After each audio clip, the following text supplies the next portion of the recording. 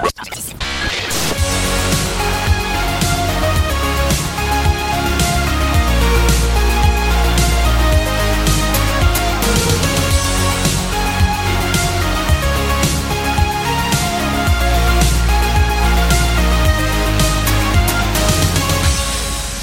yo! This is Alan Girding. Yeah, it's just me. I've got no SBJ, I've got no Sean, I don't even have Justin, I don't have the B Squad, you just have me. Or do you? Because this is the second part of the Tuesday Night Podcast Holiday Spectacular. In this episode, you're going to get the first half, as weird as that is, because I already gave you the second half, first half of the Star Wars Force Awakens discussion, where I sat down with Jeremiah Isley of Theology of Games. And you know what? I'll apologize. It sounds like I'm eating the mic on this one because I don't have SBJ's magical editing powers. Let's just, I done talking now. Now on to Star Wars talkie.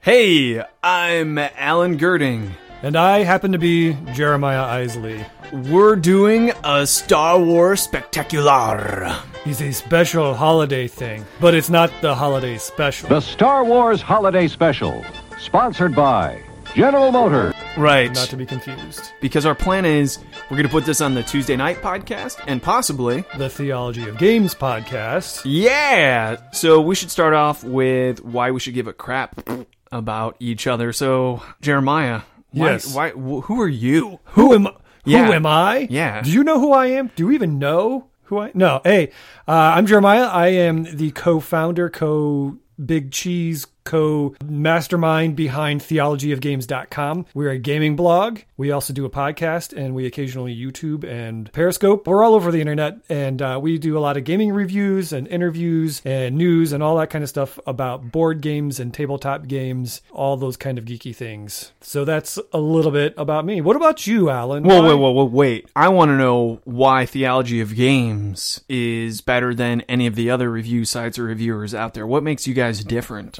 Because I write for it. No. We are, you may have guessed from the title, Theology of Games.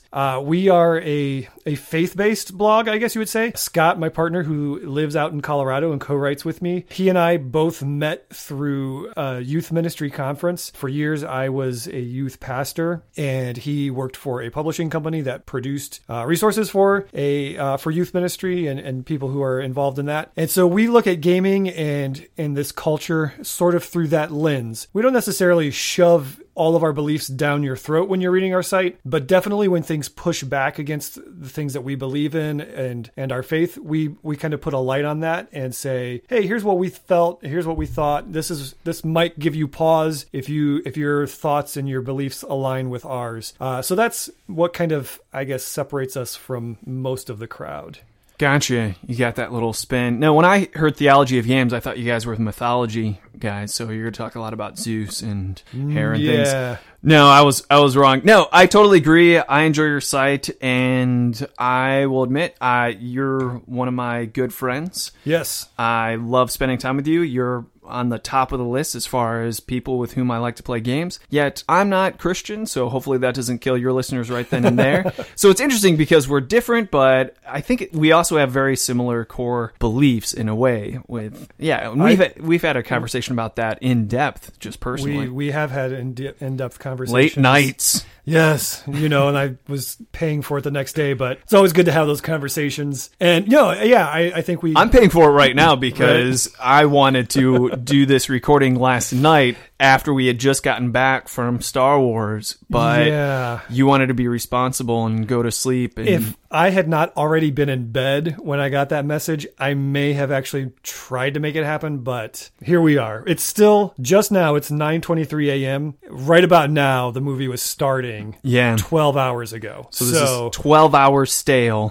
I think that's pretty fresh. But hey, look at the optimist versus the pessimist. Look at that already. So, Alan, tell us a little bit about yourself for the listeners who may be listening on Theology of Games podcast. I was so excited about Star Wars: The Force Awakens that I didn't go to bed until almost 4 a.m. Oh, so my gosh. I woke up to your phone call saying, "Are we doing this?" Like, "Oh yeah, you want a podcast?" I'm in your driveway. So I got to open the door in my underwear. But Yeah, thanks for that. no problem. I am co-founder of Tuesday Night Games. We are famous in a very loose term. I guess we're known for Two Rooms and a Boom, and upcoming at the time of this recording, a World Championship Russian Roulette by Anthony Birch. So that's who I am. We also run Tuesday Night Podcast, and we're just guys who like the gaming industry. We don't really do reviews. No, I make games. I'm basically game designer. If I were to make a resume, game designer would be there. So even though I only have one official game published, my name is in a whole bunch of cardboard as a developer, as a designer for other games, and a whole bunch of upcoming ones. So my business partner is Sean McCoy. Love him to death. We'd have a whole bunch of games, and we got a lot of exciting in the pipeline, but we work hard at going at the pace that we can go with together. Yeah, I think if you are a listener of Theology of Games podcast, you know a thing or two about Two Rooms and a Boom, because I talk about it quite a bit. It's probably my favorite party game, especially for large groups. I've gotten to know Alan, like we just talked about a little bit ago, really well over the past, 2 years now? Is it 2 years? I think it's 2 years. Yeah. I've played a lot of your other games, and I feel privileged to be able to say that because most of them are really, really fun, and most of the other ones are on their way to being really, really fun. So Yeah, because a lot are still in development. Good point, It's because true. you help me playtest a lot of these things too. I do. In Even fact- though you don't put me on the box. What? You're not on the... Oh. That's another story. Well, I mean, to be fair, Two Rooms and a Boom, you didn't play until it was fully developed. To be fair. That's true. Yeah. That's true. But you did email me for a quote on the box. That's true. That That didn't never make made it. the box. They didn't make the box. I'm Because not I thought... upset about that at all. If I could piss someone off and get away with it, who can I piss? Jeremiah. He'll still talk to me He'll afterwards. still talk to me if we Yeah. leave the... No, it was honestly not enough room on the box for... For The somebody quotes. not as important as me. Well, yeah, we went by listeners. Actually, we'll yell at Sean for that. But what's our anniversary? We met at the Extra Life? Yeah, I think it was like November 1 of 2013. Probably right. Yeah, we should Somewhere celebrate there. an anniversary at some point. That might be a little creepy, but we'll go Come with on. Come on. Let's do a little it. Just don't bromance. tell my wife. Right. We'll be all right. Anyway. But speaking of anniversaries and getting to know each other and new friends And special events. special events, let's get to the topic on hand, shall we? We probably have to pay John Williams money for that now. You know what? That's the one thing. I don't think my podcast has enough listeners for me to worry about just stealing that and throwing it in. well, yeah. Yeah. Okay. So, yeah. We'll see what happens. Because I don't know, that has to be a whole army of lawyers to find. Well, my it's Disney podcast. now. Oh, See, I think before, when it was just Lucas, he was totally cool with people using stuff from, totally infringing on the copyright of Star Wars to create this world of fandom. But I think at this point, with Disney involved, that might be getting clamped down a bit. So Speaking of changes, proceed with caution. yeah, let's talk about Force Awakens. We just watched it. But a lot of people were upset even before the movie was released because they made a list of what was actual canon for the Star Wars universe. Yes. So what they took out were all of the books. All the books, except for the handful of ones that have been released since then, but all of them, including throwing out Grand Admiral Thrawn, which was the trilogy that Timothy Zahn wrote that basically would have been episodes 7, 8, and 9, Right. which are being replaced by these movies. From It is... my recollection, and you can probably correct me on this if Okay. I'm wrong. I got the big list because I read Star Wars Aftermath. Yes. In Star Wars Aftermath, in the book, it lists what's actual canon. Okay, I have the audiobook, so I didn't get that list. Okay, so the list is obviously episodes 4, 5, and 6. Right? Oh, 1, man. 2, and 3. Yeah, and 1, 2, and 3. I was going to say they did include 1, 2, and 3. So Unfortunately, so that's in there. been included. Well, we can talk about that a little bit too if we want. It depends how long we want this podcast to be. We should have decided that before we started recording. Yeah, it's indeterminate. The Star Wars Clone Wars The cartoon series, right? are canon. Yes. Which is a shame because I didn't like that last season. It's interesting because I try to get into it, and this is blasphemy for a lot of people. It is definitely a kid's show. It is. And I was watching on Netflix. I would fall asleep to some episodes, and there's definitely a lot of episodes that aren't necessarily necessary. If you know what I mean, like nothing really happens. Yes, in they don't really move the story along. You're right. Here's what's up with that series.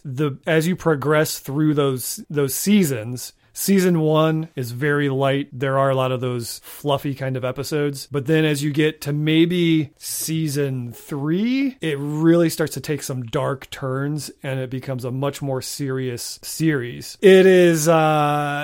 It ages as the audience does. It ages as the audience does. However, the last season was the season that Netflix produced because Cartoon Network dropped the series. They canceled it. And it ends with like Yoda going to... Plot spoilers? Am I going to spoil this for you? Plot spoiler warning for the cartoon. He goes away. Like it's like him going away before we find him on Dagobah and Empire. But there's like these 5 ghosts of the Force and all these... I don't know. It was really weird. But it's canon. They were trying to make the Force... I think they were trying to make the Force mysterious again. Right. Because George Lucas... Because everyone wet the and bed with SBJ's midichlorians. neighbor's pet dog had the Force in Right. episodes 1, 2, and 3. Who Right. didn't have the Force, really? I mean, my midichlorian count, I sent my blood away to get that tested. Didn't right. you? Yeah. Yeah. Anyway, but I felt like they did a poor job of it. And I was kind of saddened that it's canon, but Gotcha. I'll leave it at that. So in order, there's episodes 1, 2, The Clone Wars. Clone Wars cartoon series, Episode 3. 3, 4, 5, 6. Yes. The Aftermath. Aftermath is the book I read,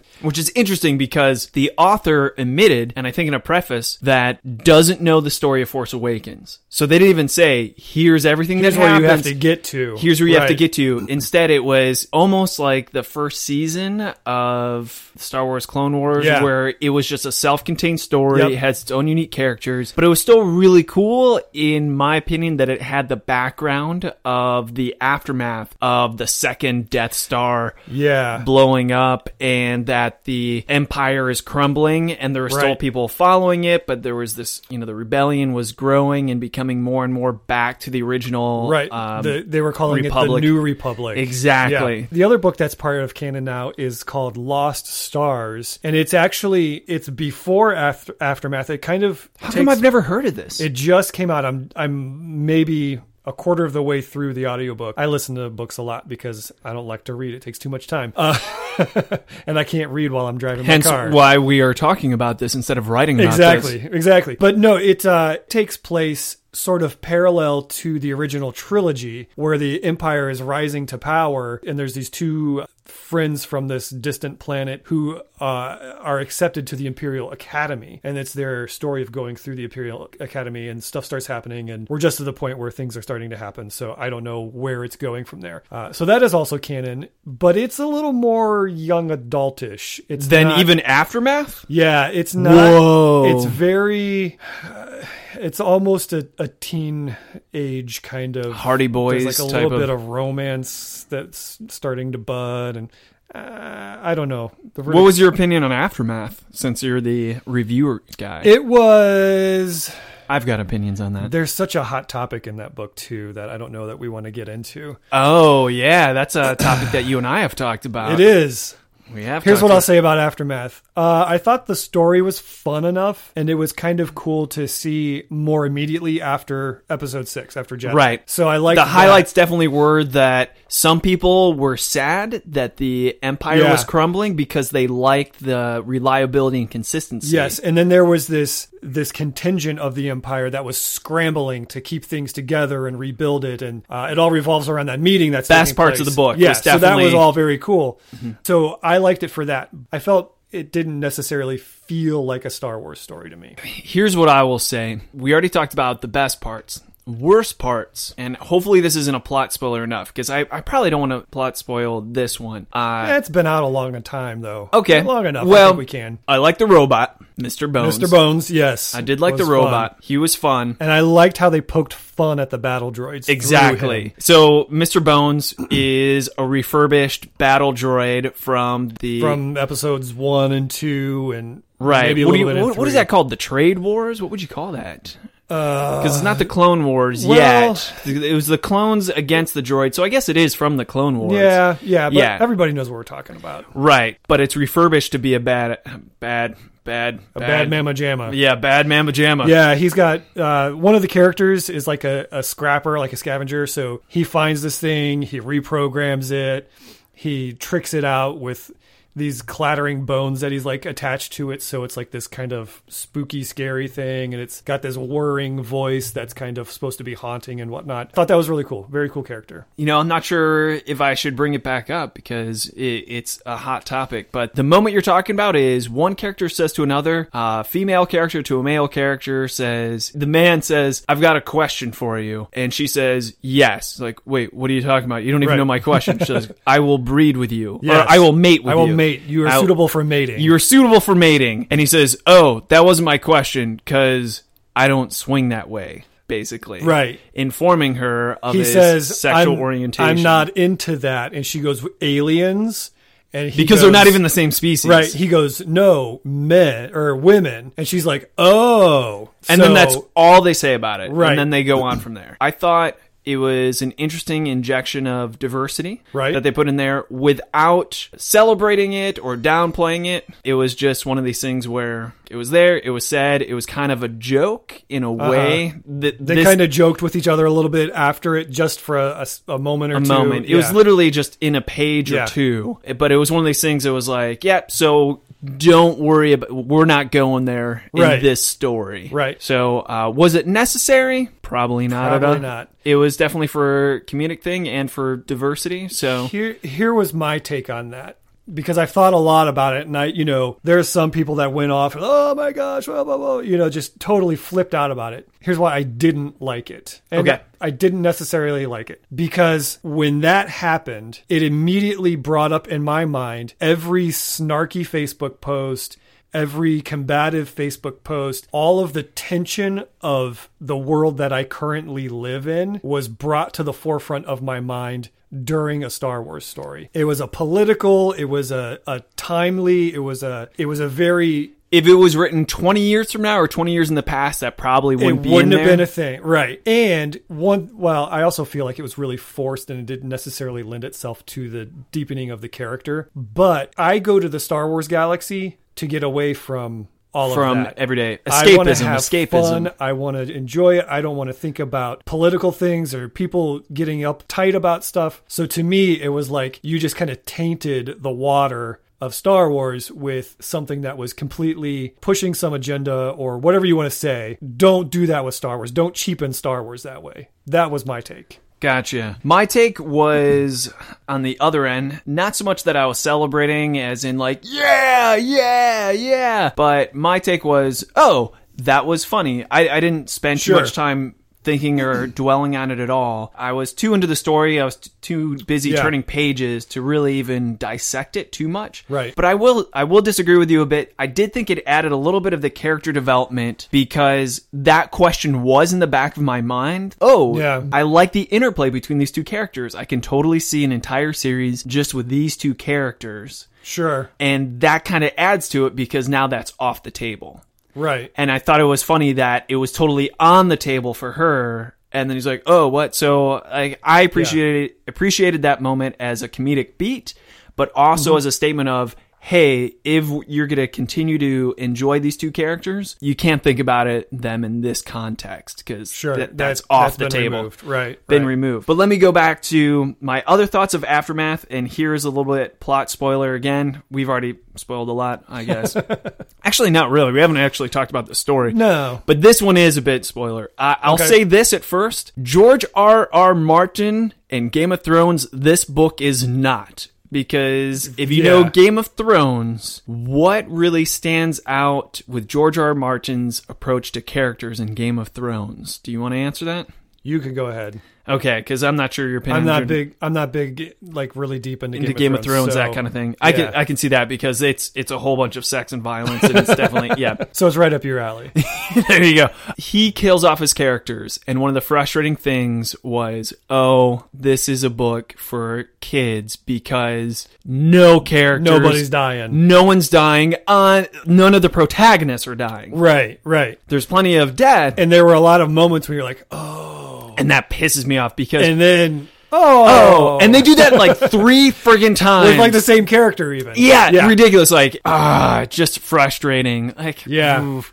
Yeah. Ugh. I remember listening. I'm like, maybe she really is gone. And then I just assumed she was gone because minutes later, she's at some hospital or whatever it was. It's a cheap tactic to say like this person's dead and have that emotional moment, pull you in, like let's mourn, and the stakes are high and the stakes are real. Oh, but wait, this character's not dead. And you're like, that was cheap. Right. Number 2, the stakes aren't high because I'm thinking these characters are invincible now. That's true. Yeah. Here's the one thing about George R. R. Martin. He said in an interview, when did you know you were going to kill off basically what was the main character in the first book? And he said, right away. Because his big complaint about most stories in this melodrama society that we're in right now, and melodrama being good guys win at the end, it's not opera, it's not tragedy, is good guys win. He said he needed to make sure then, who would be the main character then?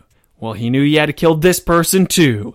So basically, once people start to get comfortable and say, this isn't a real world, I can trust that this person is too important to die, George R. R. Martin says, we got to kill him. Yeah. Because then the stakes are low. In fact, a lot of people argue the worst thing you could ever kill in any storyline is death itself. Because without that, you just can sit back and relax and always know how the story's going to end. Well, and there's something to be said for that jarring moment of the protagonist or the hero dying. Hitchcock did that with Psycho. It was brilliant. When the only character whose point of view you saw was killed at the end of the first act. Right. Everybody was like, whoa. We just spent 40 minutes getting to know this person.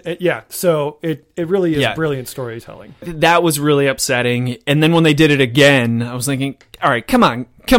Because the second time it got me a little bit like, wait. No. Maybe they're going to fix the mistake that, no. Yeah, they pulled a Chuck Testa.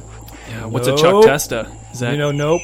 Chuck Testa? Yes. Yeah, there you go. Anyway. You probably thought this deer was alive. And this coyote was alive. And this pheasant was alive. Nope, they're not. They're dead. They've been taxidermized by Chuck Testa. Ojai Valley Taxidermy. Hey, but we're board gamers. We are. So before we dive into Force Awakens, we're already like 20 minutes. Which I'm really like chomping at the bit to get at. Yeah, me too. We'll get there. All right. But just to make it do our audience justice, Star Wars games. There's a lot of them. There are. Have you played any? We pulled up a list here right before we got started, and I feel like it's been truncated. Like there's more. We could only find top lists. We didn't look really hard, but we were looking for complete list of Star Wars games. So there's so many. There's so throughout many. all of the years. It's ridiculous. The problem with the top list games that are on this list are they're really expensive. Like Armada, it says that it's $70 here, but it's like $100. Let's just be honest. Armada, Imperial Assault. Yeah, because Armada is the big fleet battles, and then X-Wing is a smaller where you have the individual ships. It's more of a ships. dogfight, and then Imperial Assault is minis, so it's more of a... Imperial Assault is Descent. In Star Wars skin. Right. Meshed together, but I hear really good things about Imperial Assault. I want to get my mitts on that. I've heard amazing things about it. So those 3 games, I've only played X-Wing. And let me tell you, X-Wing is fantastic. I always say, me and my friends always played Pirates, the constructible strategy game, where it's the little ships that you punch out of the cards and you build them and then... Out of print now.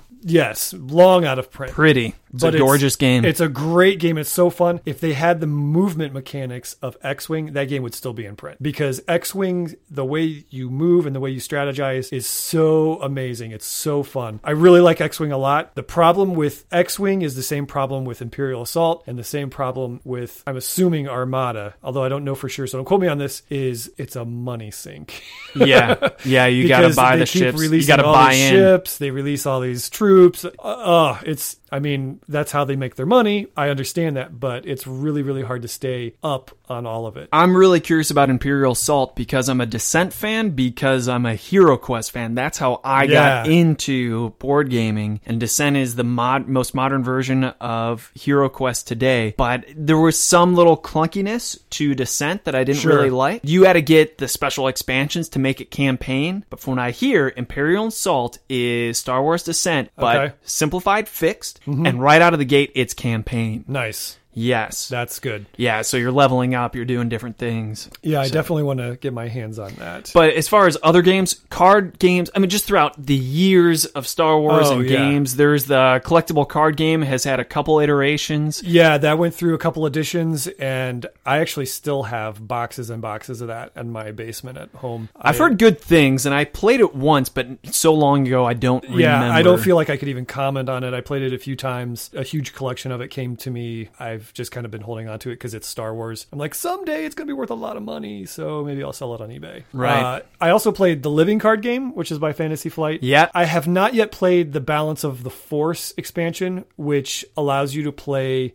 2 to 3 light side players against 1 dark side player. I've played it 1 light side player against 1 dark side player, and if you're the light side player, you just get ready to die. Because there's no way you're winning. The dark side is way too powerful. In my opinion, it was a little broken out of the gate. But I remember they kept delaying that game forever. So I think they kind of were like, all right, let's just get it out and then we'll fix it with that expansion. I like the living card games, but it's probably not the best one out there. If memory serves me correct, and it often doesn't, so I'd have to check this out because we're coming in here pretty unprepared, and that was kind of the beauty of what we're doing right now. Right. We wanted to get in here fresh and talk about Star Wars because it's the big thing. So forgive me, I know that's a pet peeve because we're a podcast, we should look this up, but I think the living card game is based on the collectible card game, and it's one of those classic transformed into a living card game from the collectible card game. It does have similar mechanical aspects, I would say that. Okay, but it's not just an obvious, this is the same It doesn't... game. Okay, cool. I don't know, like I said, I don't know the collectible card game well enough to say that for sure, but it's not. It doesn't seem super obvious. It's kind of like 3D movies. You can tell when a movie was made originally for 3D and when they went back and made it 3D. Added, right. Same thing with like the living card game. For the Game of Thrones living card game, it is the collectible card game, except they tell you which cards to use and you can buy. It's kind of... Yeah, it has that feeling of this isn't original. But Lord of the Rings living card game was made as a living card game, exactly, and it is fantastic, amazing. It's my favorite of them all, right? And I've played several. We should get into this. We've done our service. Yes, we've talked about canon, talked about board games. So at this point, we're going to go into plot spoilerific. Yeah, so if you have not seen the movie, which at this point, why? If you're listening to this, you've seen the movie. So just be ready because there are things that we're going to say that are probably going to spoil things for you. Right. And maybe we'll just kind of warm up. We'll start with generalities, and then go to specifics. For instance, in general, what'd you think? Thumbs up? Thumbs down? Big thumbs up. I thought this is the movie. Let me just blow your mind for a minute. Keep on going. If episodes 1, 2, and 3 were done at the same quality, storytelling, character development, and production value as episode 7. That was actually something that was almost upsetting. As I'm watching, I'm thinking, freaking prequels. I kept getting images of like Jar Jar Binks stepping in poop. That was one of my big things. And completely not a single... zapping his face so he's... Right. And not a single real life clone troopers in episode 2. Like they were all CGI. I just kept getting... I'm like... What were they thinking? Why? Who thought that was a good idea? Yeah, so the main thing that I really loved, because I agree, big thumbs up. Yeah. The humor. The humor was back because my father really hates episodes 2 and especially episode 3 because he said there's no humor. And when I go back and I watch episodes 4, 5, and even 6, the zingers are there. They're there and it's character humor. Yes. It's not immature slapstick humor. It's situational, character-driven humor. And in fact, some of it's improv. Like one of the funniest, most memorable lines was from episode 5, I love you. I know. But I'm talking about the movie. Jeremiah. Yeah. Well, okay. All right, I was quoting the movie. So anyways, hilarious, right? And unforgettable. And that was improv by Harrison Ford because he thought, Han Solo wouldn't say, I love you too, which was in Right. the original script.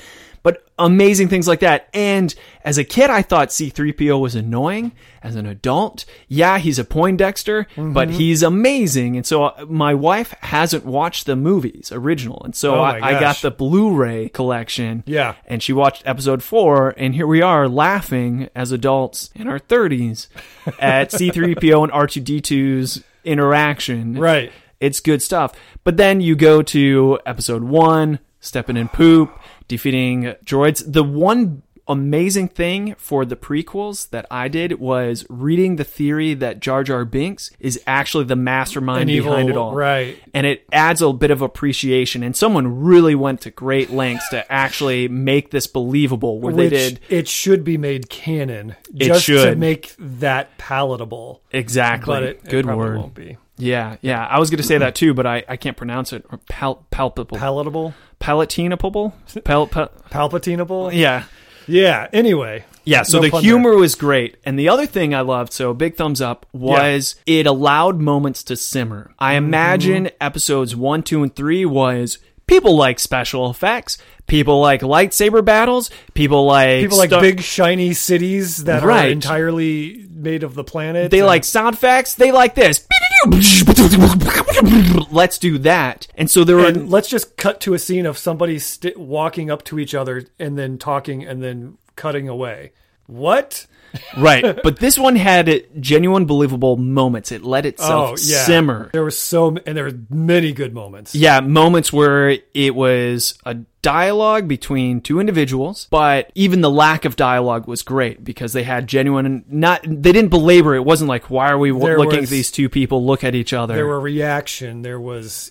We were there. It was human. Yeah. It was believable. Let me ask you this. Yeah. A friend of mine who I was with thought maybe a bit of a downside was there was a ton of information thrown at us very, very quickly. You had to catch up on everything that had happened and where we were and who was who and what was what. Did you have that feeling? I was didn't never necessarily- overwhelmed. I was didn't- never overwhelmed. I didn't necessarily have that feeling, but I could understand a little bit of what he was saying. Like, wow, there's a ton of new characters. Who's that? Why is he this person? But I don't know that I felt that as much. No, I definitely didn't. In fact, that added to it because, for instance, here's like our first real bit of plot spoiler. Yeah. When it came up to Rey, she has a past where her family was taken away from her. They didn't go into details as to why her family was Right. taken away. You don't know exactly why she thought they were coming back. Right. You don't even know why she's so in tune with the Force. But that added to it to me because I'm like, man, I want to know. Yeah. I want to know. Yeah, absolutely. And I never thought it was Deus Ex Machina where someone came down and explained, this is what's happening and you should know this. It was never Right. like that. Right. Instead, it had that maturity where it didn't spoon feed us. Uh-huh. We were there, and in a way, we were Finn and we were Rey. Yes. Both of them were great because the beauty of episodes 4, 5, and 6 is we have the point of view of Luke Skywalker because Mm-hmm. we're these naive people just new to this world. We don't Right. really know what's going on. Right. We're just these small farm town people And just we're- getting an eyeglass look into Right, this and thing. we're escorted into those stories through 3PO and R2, Right. Because they kind of, you start with them and Leia, and then it takes you through the story, and you're introduced to Luke, and you're like, whoa, I don't know what's going on. I can relate to Luke because he doesn't know what's going on, and it starts unfolding in front of you. And yeah, I felt that way with Finn and Rey, and I really immediately connected with those characters. And I think that's the other thing I really liked about it is that the development of the characters was so strong. Right. And I really think that gets down to just really, really good direction. Here's one of the main criticisms of the prequels I heard. Uh-huh. And I forget who did this. Again, we're doing this and didn't research this, but it was very impactful. They did a man on a street interview and they said, hey, who are the main characters or who is the single main character for episode 4, 5, and 6? And most people said, well, Luke Skywalker. Right. Like, who's the main character for episodes 1, 2, and 3? And a lot of people said, I see your point. I see your point, right? But there's definitely these main characters. It's Rey and Finn for this, for sure. Absolutely. Very well developed characters. Yeah. Speaking of characters, You want to just do a character rundown? yeah, let's run down all the characters and just say what we liked, what we didn't like to maybe. Okay, Or- I'll say a name. You talk about it. Let me know your feelings. All right. We'll start with Finn. I was raised to do one thing. but I've got nothing to fight for. I feel like the movie is almost an origin story for Finn because of who he is and where he comes from. What is his origin? His origin is we see him on this raid with the First Order, which is the replacement of the Empire, and he can't pull the trigger. He's ordered to kill innocent people. Right away, humanizing. And he can't pull the trigger. And he's freaking out because he just saw one of his fellow troopers get killed and there's blood on him. And he's completely humanized and he doesn't even have a name. He gets named Finn by the pilot, Poe Dameron. So, I loved him. And then he picked up on that, like, man, I'm just making this stuff up. I'm trying to get out. Like he starts, he says that he's with the Resistance just to like get away. It was a great moment. It was this really fun. He's like, why are you rescuing me? It's the right thing to do. He's like, you need a pilot. And I need a pilot. There's this immediate spark between him and Poe of like, okay, yeah, right, let's just do this. Right. Yeah. Let's not blow smoke up each other's bums. Let's just realize. Let's just go for it. So we're both trying to get out of here. That's good enough. Let's do this. Poe Dameron. Poe Dameron. Great character. Love the actor. Yeah. And he's in, they don't give his name, but he's in the opening, and they say he's the most, what is it, the bravest pilot or the boldest pilot, something like that? Something, he's one of the top pilots of the Resistance, right? Yes. Which is the rebellion replacement. He's the top pilot and he's on a secret mission to find Luke Skywalker. So this guy's a big deal in the Resistance right away before you even see him. And he has the first comedic line, which made me realize my father's going to like this movie. Yes. Because Kylo Ren captures him and he has him kneel in front of them and he's staring at, and there's one of those moments where they're just staring at each other and finally, what does Poe say? He's like, so do you talk first or I talk first? How does this work? I loved it because it was this really tense moment. And it just totally broke it. And it totally immediately told me, oh, this guy, he's a wisecracker. Like he's not afraid. He's not intimidated by the First Order. Like he's a rebel. He's a real rebel, which really played well into who he was for the rest of the movie. So we did Finn, did Poe. Yes. Let's go Kylo Ren. Nothing will stand in our way. I will finish what you started. I've got so many things to say about Kylo Ren. Wow. Yes. I'm getting like chills just thinking about him because I've got so much to say. I want to hear you though. I kept seeing pictures of him and images of him in the trailer. Which is a weird build-up, right? Because the build-up to the movie is, who the hell is Kylo Ren? Right, like who is this guy? Is he Luke Skywalker? Right, there's that whole stream of thought that, he's Luke Skywalker. He hates Skywalker. He's turned to the dark side. And he's such a deep, tortured, just brooding, rage-filled character, like so confused. Yeah. There's the line where he's like, I feel the pull of the light. And you're like, who turns away from that? Like, why would you resist that? That's so not our nature. We feel the pull of the dark and we're trying to turn the other way. And it's like completely opposite of how you would think somebody would feel. And it's like, that scene with Han was just really, I mean, we all knew what was going to happen. I was ready to burst into tears when that was coming. I was like, I knew it was coming. So here's the thing. You knew it was going to happen, and I'm going to talk about this later on because I'm going to do a whole little spiel on homage or ripoff, but that's going to be at the end. Right. But you knew going into there for a whole bunch of elemental reasons, knowing Han is his father. Here's a confrontation. Again, father and son. Spoiler. Yeah. Han is Kylo Ren's father. Right. What? So, they meet on a platform, which has nothing but a pit below. Where are the handrails? Somebody put rails on that thing. Oh my gosh. I was getting like anxiety, like agoraphobic, because it's a well-known fact, Jeremiah. I saw it in 3D, and it was like... Me too. Oh! In Star Wars... There are bottomless pits. Yeah, there's bottomless pits. They have blasters. They have They have light speed travel. No handrails. No handrails. No handrails. That's well-known canon. OSHA does not exist in the Star Wars galaxy. That's why they're able to do the things they're able to do, because without the that's the metaphor, man. It's true. It's all the safety checks that are keeping us back. Go wide open. I think Hitler said that first, but anyway, so I knew we knew what was going to happen. How were they going to do it, though? That was the important Yeah. thing. You know, when he said, you knew when he was saying, I'm being torn in two. I know what I have to do. Will you help me? I don't know if I have the strength to do it. And I was he's like, no. I'll help you. Like, you're... Oh my gosh. Yeah, and then when he saw it, no surprise, but still just as wrenching. Man.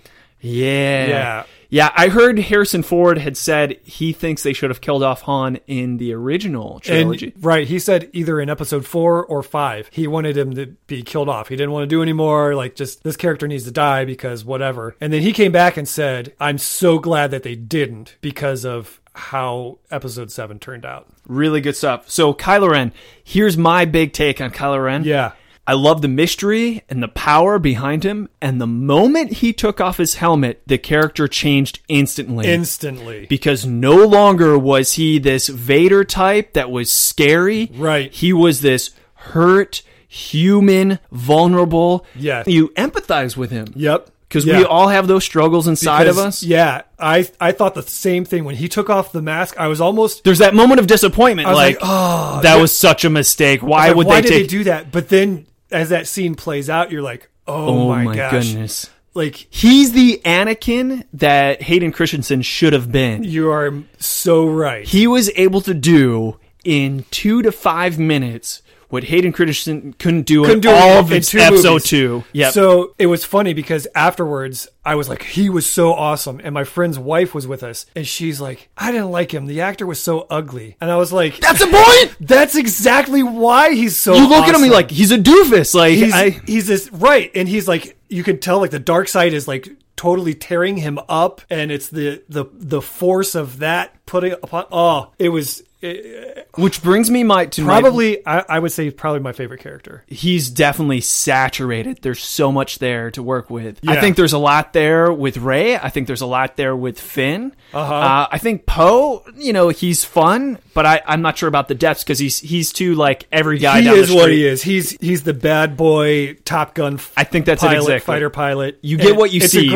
It's a great character. Character, but as far as deep, no, and that's kind of his appeal. He's not deep. But he's just fun and he's out like there. They could do anything with him in the future episodes. He could come back to the light. He could not. And I have so many predictions on what might happen. Oh my goodness.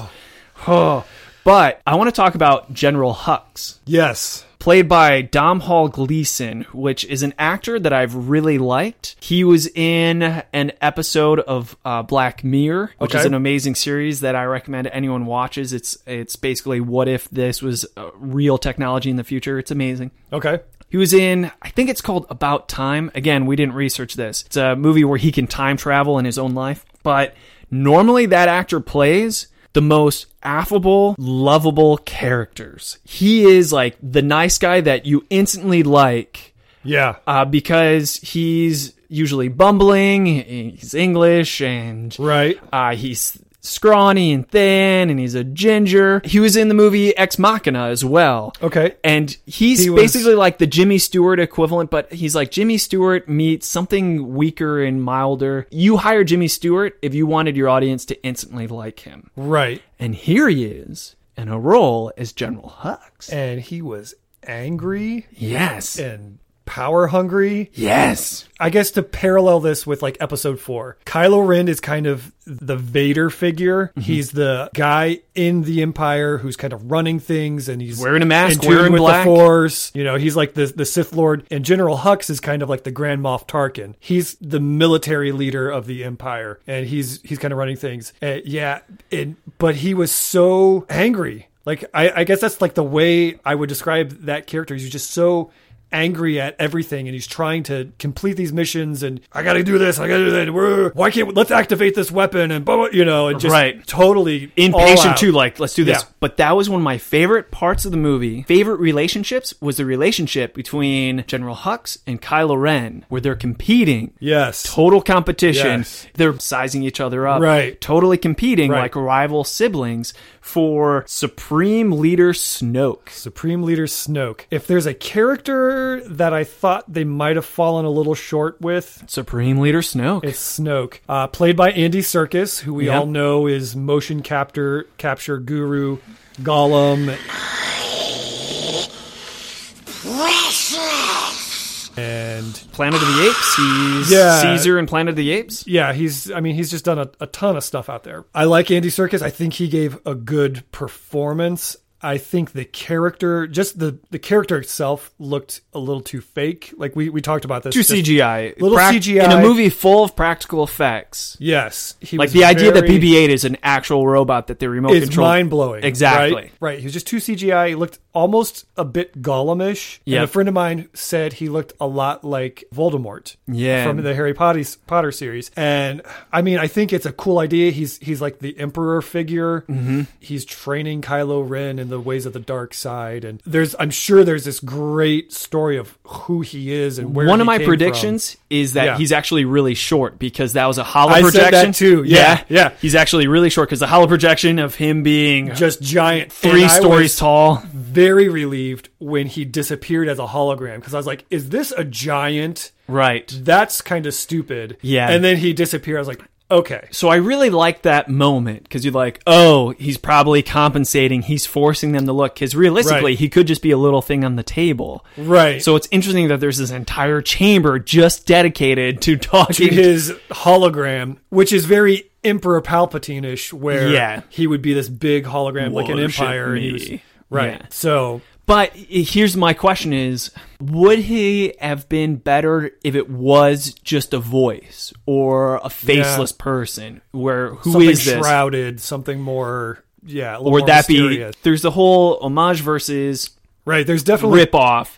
definitely parallels to I've got a episode list. 4. Yeah. Yeah. I mean, I could just go through it because this is one thing the haters are going to say rip off, but the lovers are going to say, oh, it's a callback, an homage, Right, or homage, however you want to pronounce it, Right. to the originals. Yeah. We haven't talked about Rey.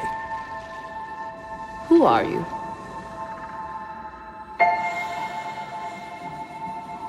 I'm no one.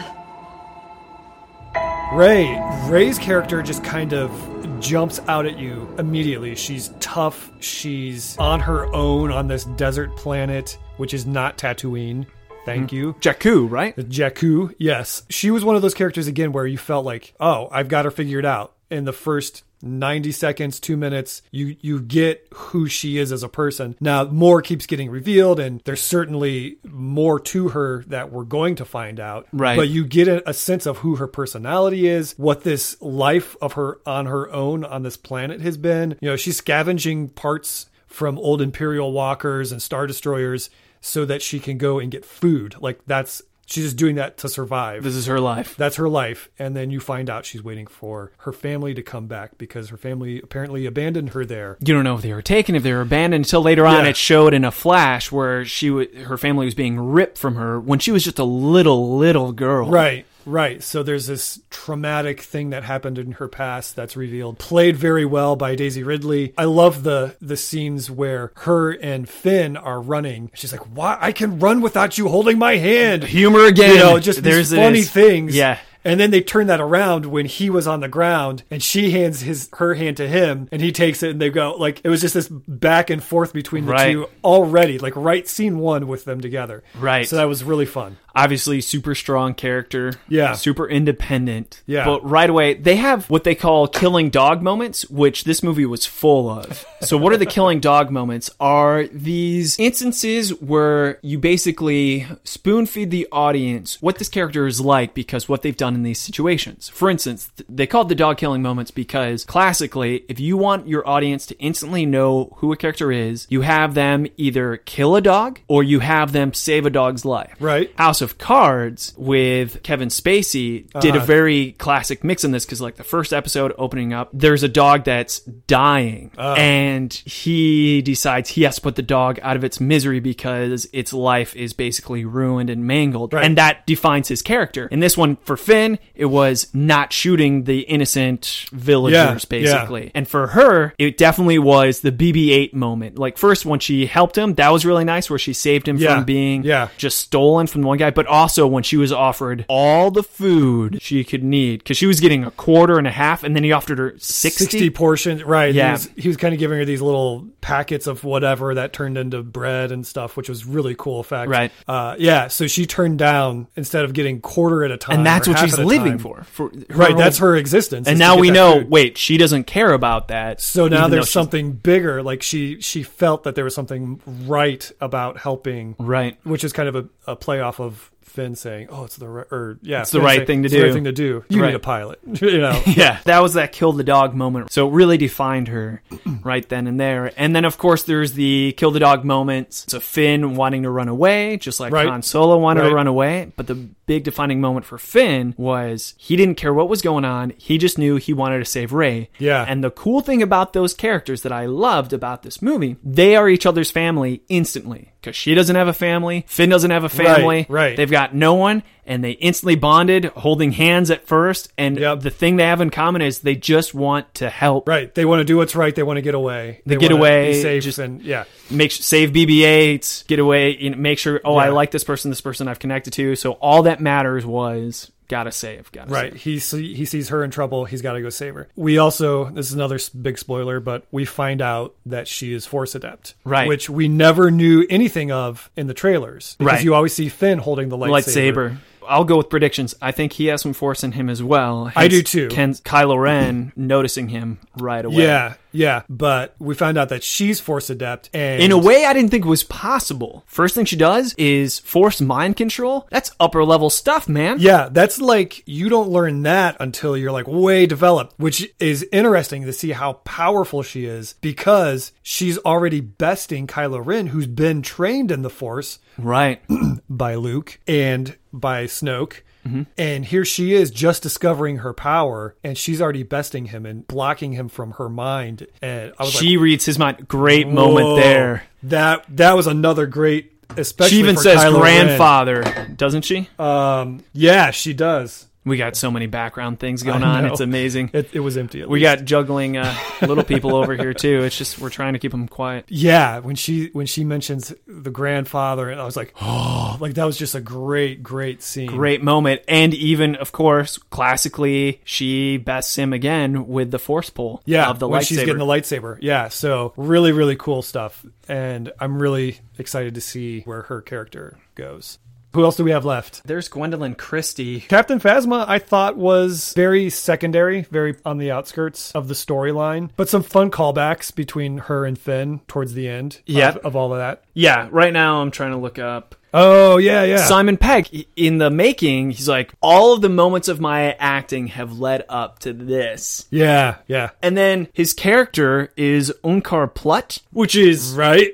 who was that? I think that was the trader the trader, like D, that was giving her the Right. portions. It's amazing that Simon Pegg, this actor who's pretty famous and has a huge following all of himself, Was just happy to have this small bit part ridiculous. in Star Wars, right? Yeah. I mean, so awesome. What other characters? So I guess maybe moving on to some of the classic characters. Han Solo, General Leia, General Leia, yeah. Chewbacca. So maybe save Han Solo just for the very end of the characters. So Chewie, I thought was great. There was some really funny moments when Chewie gets shot in the arm. Right. When we first see him, there's this whole scene on, they've got this new freighter and they confiscate the Millennium Falcon again, which was a fun scene when we first saw the Millennium Falcon. Is it called the Bowcaster? Is that what it's called? His bowcaster. It was like the first time Han, after all these years, It actually shot it. He's his- like, whoa. And there's this whole thing throughout the movie of him, I really like this thing. Like, he keeps on wanting to use He's always asking Chewie's to use it. Bowcaster it's like, instead of his. what was I doing all these years?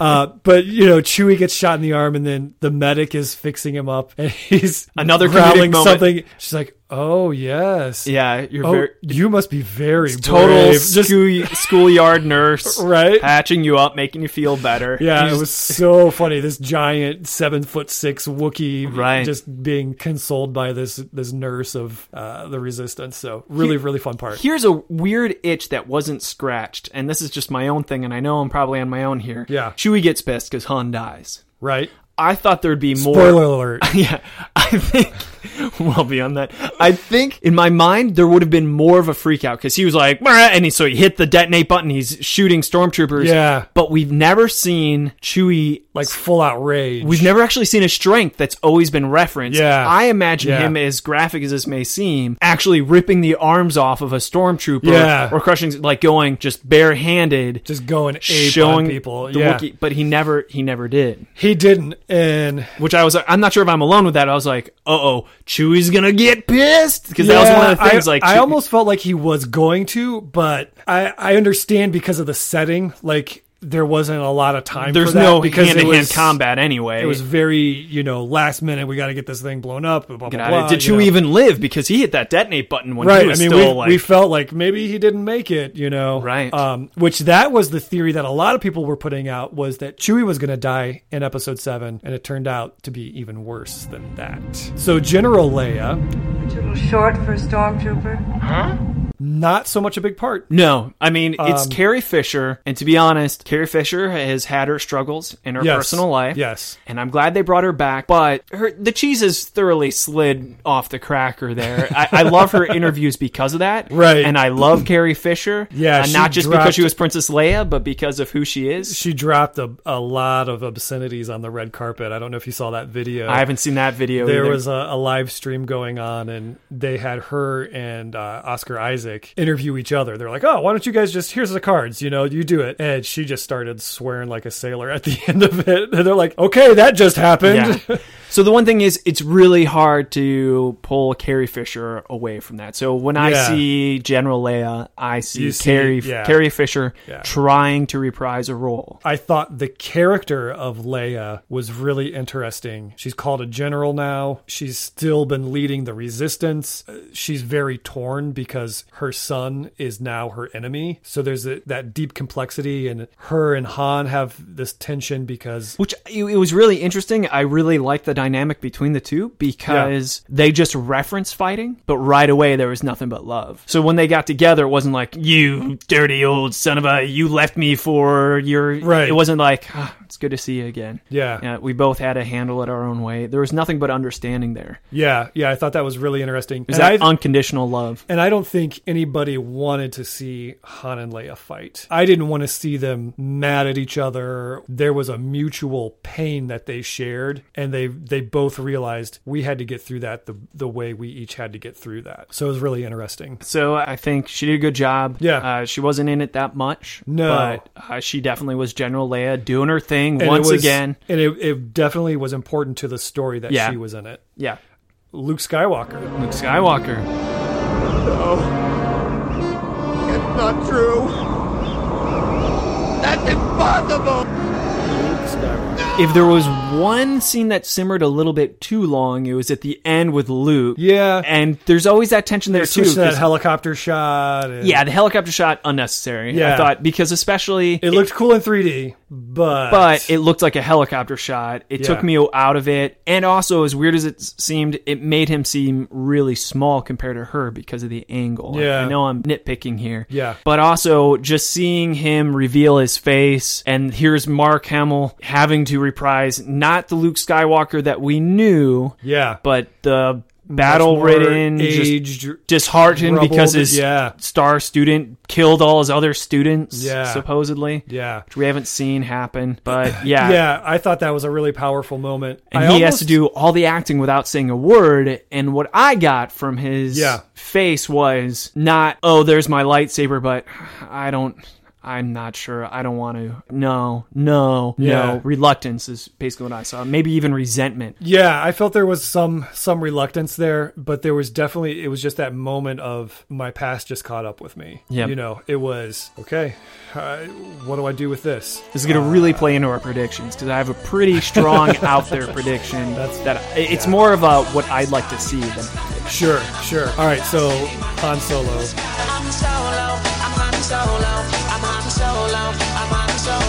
I guess we'll wrap up the characters. Yeah, Han Solo. Man, I just love, and I don't remember the name of those aliens, but they were so Cthulhu-based. Nothing but teeth and tentacles. The Lothars or whatever they were called. So good. See, I would say that was probably the scene I could have done without. Like, take it or leave it. I get why it was there, and it totally puts you back in the life of Han Solo. Yeah, it was the Han Solo revival. Right, it was just like, oh, it's still Han. He's still up to his old antics. Yeah. What has he gotten into this time? But it's again the big trouble. The feel of that almost beckoned back to like a prequel feel, like because it was so CGI. It was that, and just, oh, these guys are chasing me, and these guys are chasing me, and like, oh, these things got loose, and now it's all chaotic, and yeah, I will say, you know what I'm saying? One complaint I'll have, and I don't want to interrupt you too much. Yeah, no, go for it. Was the sense of mapping wasn't there. For instance, right. they're all over the place.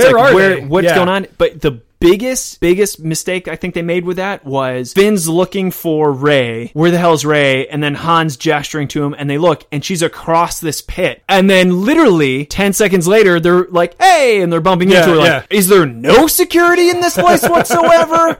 Nobody saw that? They can just get from one side of this chasm to the other side without any security doors or security personnel or security cameras. What is going on here? Yeah, that was a bit of a continuity thing. But yeah. I can live with that. Yeah, but you didn't like that scene. Well, that was the scene at the end when they were on the base. This was the scene in... Yeah, when I'm saying this scene is we're going back to on the Millennium Falcon store ship. I don't know. So they have that big freighter that they have. We'll just call it the freighter. Now, and it actually is big enough to capture the Millennium Falcon. And the two rival gangs that show up because Han owes one a bunch of money and the other a bunch of money. He's got these big dangerous aliens that he's taking to someone else. Which I guess is another character that will probably come back as the leader of the one gang. Because he didn't die. He's like the only one that... Maybe there was a couple others that didn't. But he didn't die, and he reported that Han Solo has the BB-8 droid to the First Order.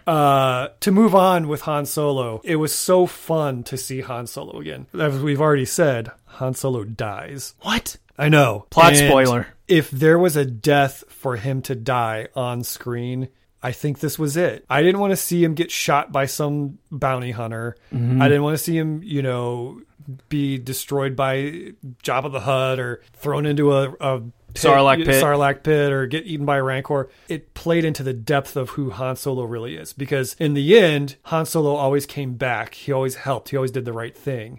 Right. And he was trying to do the right thing. And he died for it. Not just for this cause or this resistance, but for his family, for his son. He was trying to do the right thing. He was trying to redeem him. There was that unconditional love, too, because when he died, his facial expression never changed to betrayal. Right. He never felt... It was never like he was angry. He was saddened, and he expressed love through his last dying moments. I thought it was fantastic. It's getting me riled up thinking about it right now. And leading up to it, he was fun Han Solo. Right. When he's asking Finn, what did you do when you were here?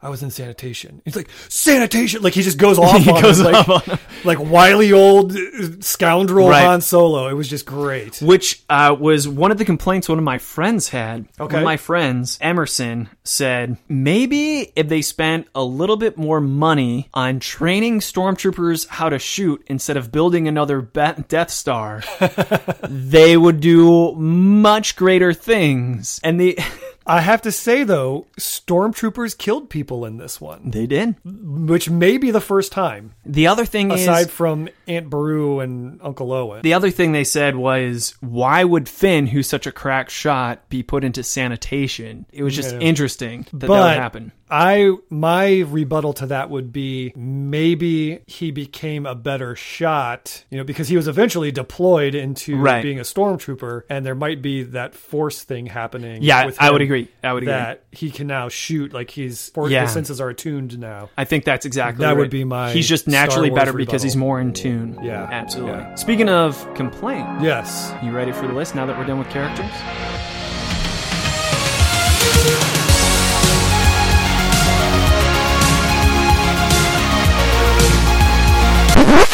Continued in part 2, second half. Thanks. I'm so lonely.